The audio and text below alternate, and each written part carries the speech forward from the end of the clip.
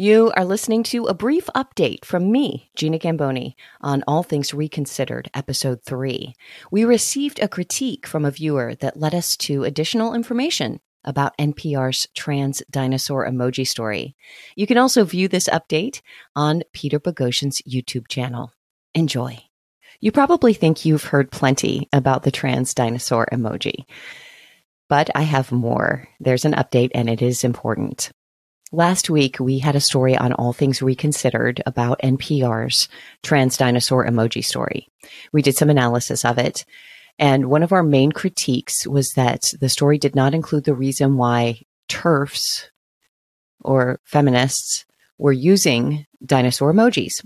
If you don't know what I'm talking about, please go and watch episode 3. I can't explain it here.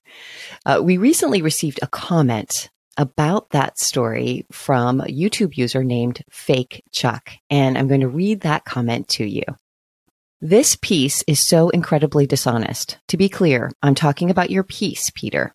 The NPR piece you are picking on for allegedly dishonestly framing and leaving out details about the origin of TERF usage of the dinosaur emoji absolutely references the Parliament event and specifically refers to it as the likely instigation of the use of the emoji.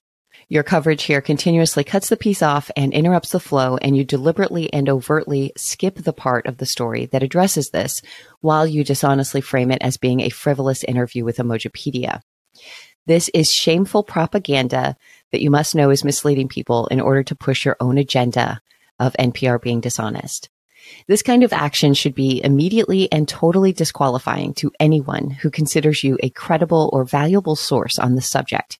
As evidence for this shameful narrative pushing, I present the transcript of the NPR program that is referenced here.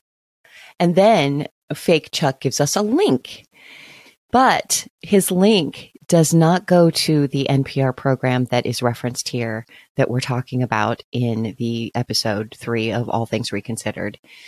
The link does not go to the story that NPR aired. It does not go to the story that NPR has on its website. This is not the story that was on NPR's program Here and Now. In fact, the link doesn't even go to NPR. Instead, the link goes to WBUR, a radio station that is an NPR affiliate, and its podcast called Endless Thread. And what we find is the original version of the dinosaur story and a full transcript of it.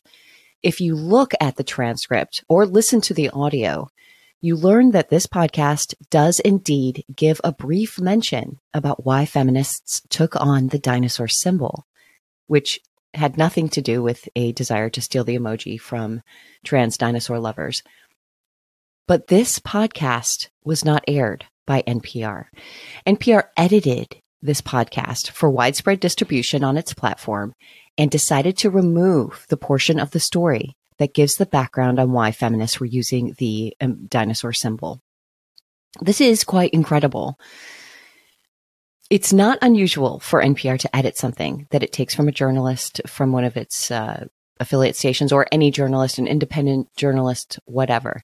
In radio, you have a limited amount of time and you have to fit that time and you have to edit things. That's just reality.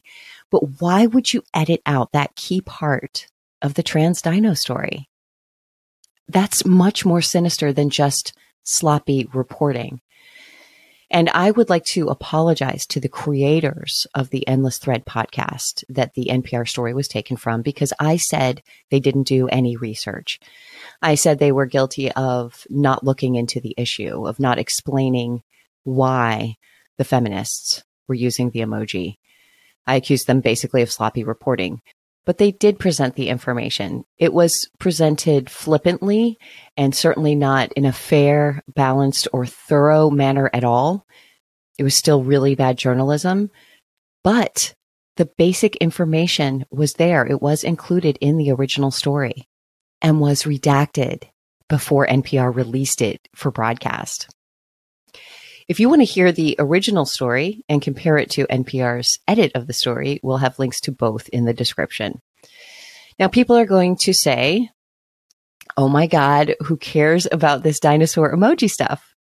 Listen, this matters. It's not about the emoji. It matters because it shows how reality is shaped and carved to fit NPR's narrative. It matters for every single story that you hear on NPR. I have to thank Fake Chuck for bringing this to our attention. Fake Chuck said we had removed the segment of the story that explained why feminists adopted the dinosaur emoji, that we removed it. He said, quote, "This is shameful propaganda that you must know is misleading people in order to push your own agenda."